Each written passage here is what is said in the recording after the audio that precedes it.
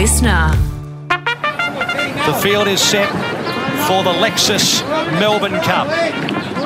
Ready to run. Good morning, sports fans, and welcome to a very special horsey edition of the Scorecard. Stand by for a start. Gates crash, and they're racing in the Melbourne Cup. Yes, it's Cup Day, and with most of the country now out of lockdown, chances are you're getting yourself all dolled up for whatever cup function your work is throwing. You might be busily sticking feathers into your head as some sort of fascinator, or just realising that you never got your suit dry cleaned from last year's Melbourne Cup Day. Do you know what I am? I am an idiot. Well, today the Scorecard has one mission: to make sure you don't sound like an idiot when you're talking about the cup with your mates.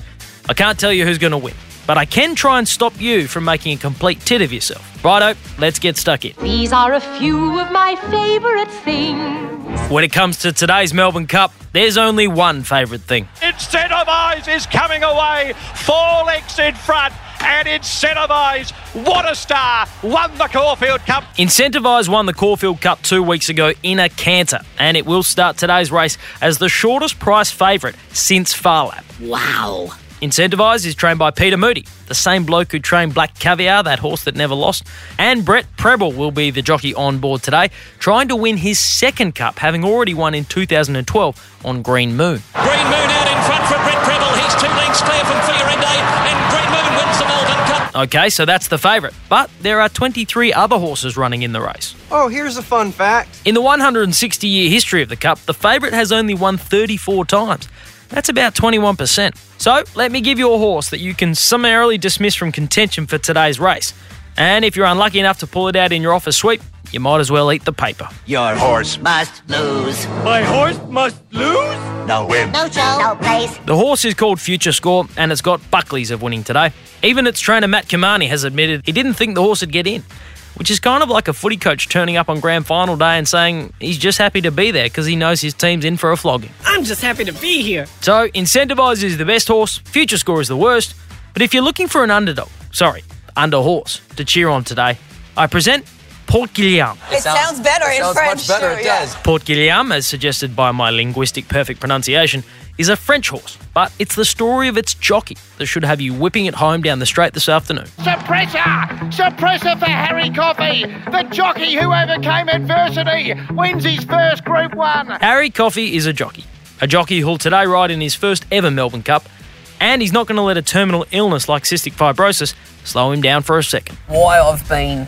able to cope with the racing game at such a young age is because having cystic fibrosis has made me grow up and mature, because you've had to be ready for the reality of life. For those unaware, cystic fibrosis is an inherited disorder that causes severe damage to the digestive system and lungs. And when you're trying to steer a 450-kilo thoroughbred horse around 3,200 metres of racetrack, it helps to have your lungs working at full capacity.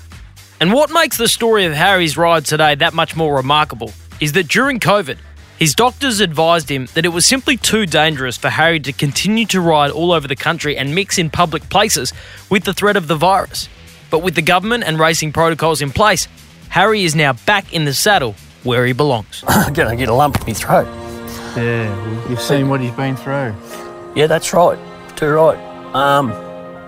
And seen what his mum's been through, you know. So, if you're looking for a feel-good story to cheer on in today's race, look no further than number 18, Port Guillaume, with Harry Coffey on board. I'll definitely probably have a tear later. I'm holding it back right now because it's a very special feeling. And while you might be hoping to take out your office sweep, there is some serious cash on offer for the horses, trainers and owners in today's race. How much are we talking about here? The total prize pool for today's race is $8 million, with the winner taking home $4.4 million of that pool.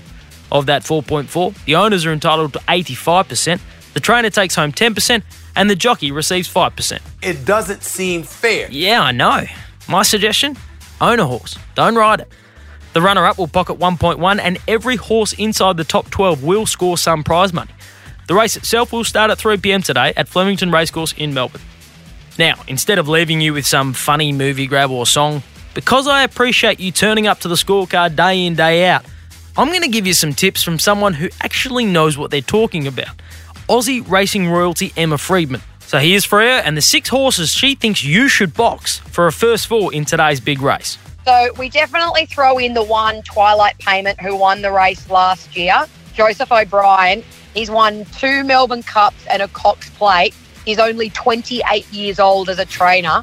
He will have this horse primed, ready to run, so you've got to throw in the 1. Got to throw in the 2, Incentivize, because he's just a star. And God, I'm going to sound like an absolute idiot here, but throwing in the 3 as well. So I've got 1, 2 and 3. Spanish Mission, trained by an English trainer, Andrew Balding.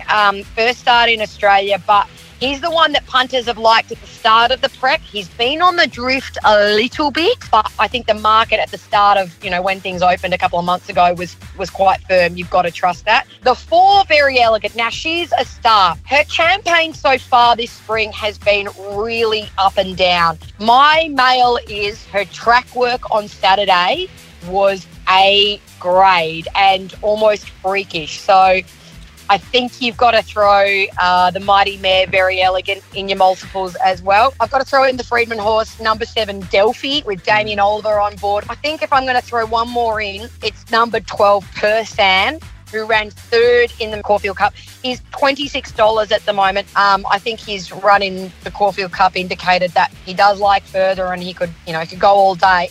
I'm Liam Flanagan. Enjoy the day, and if you're going to have a bet, do so responsibly. I'll catch you tomorrow for another fast, fun hit of sport on the Scorecard.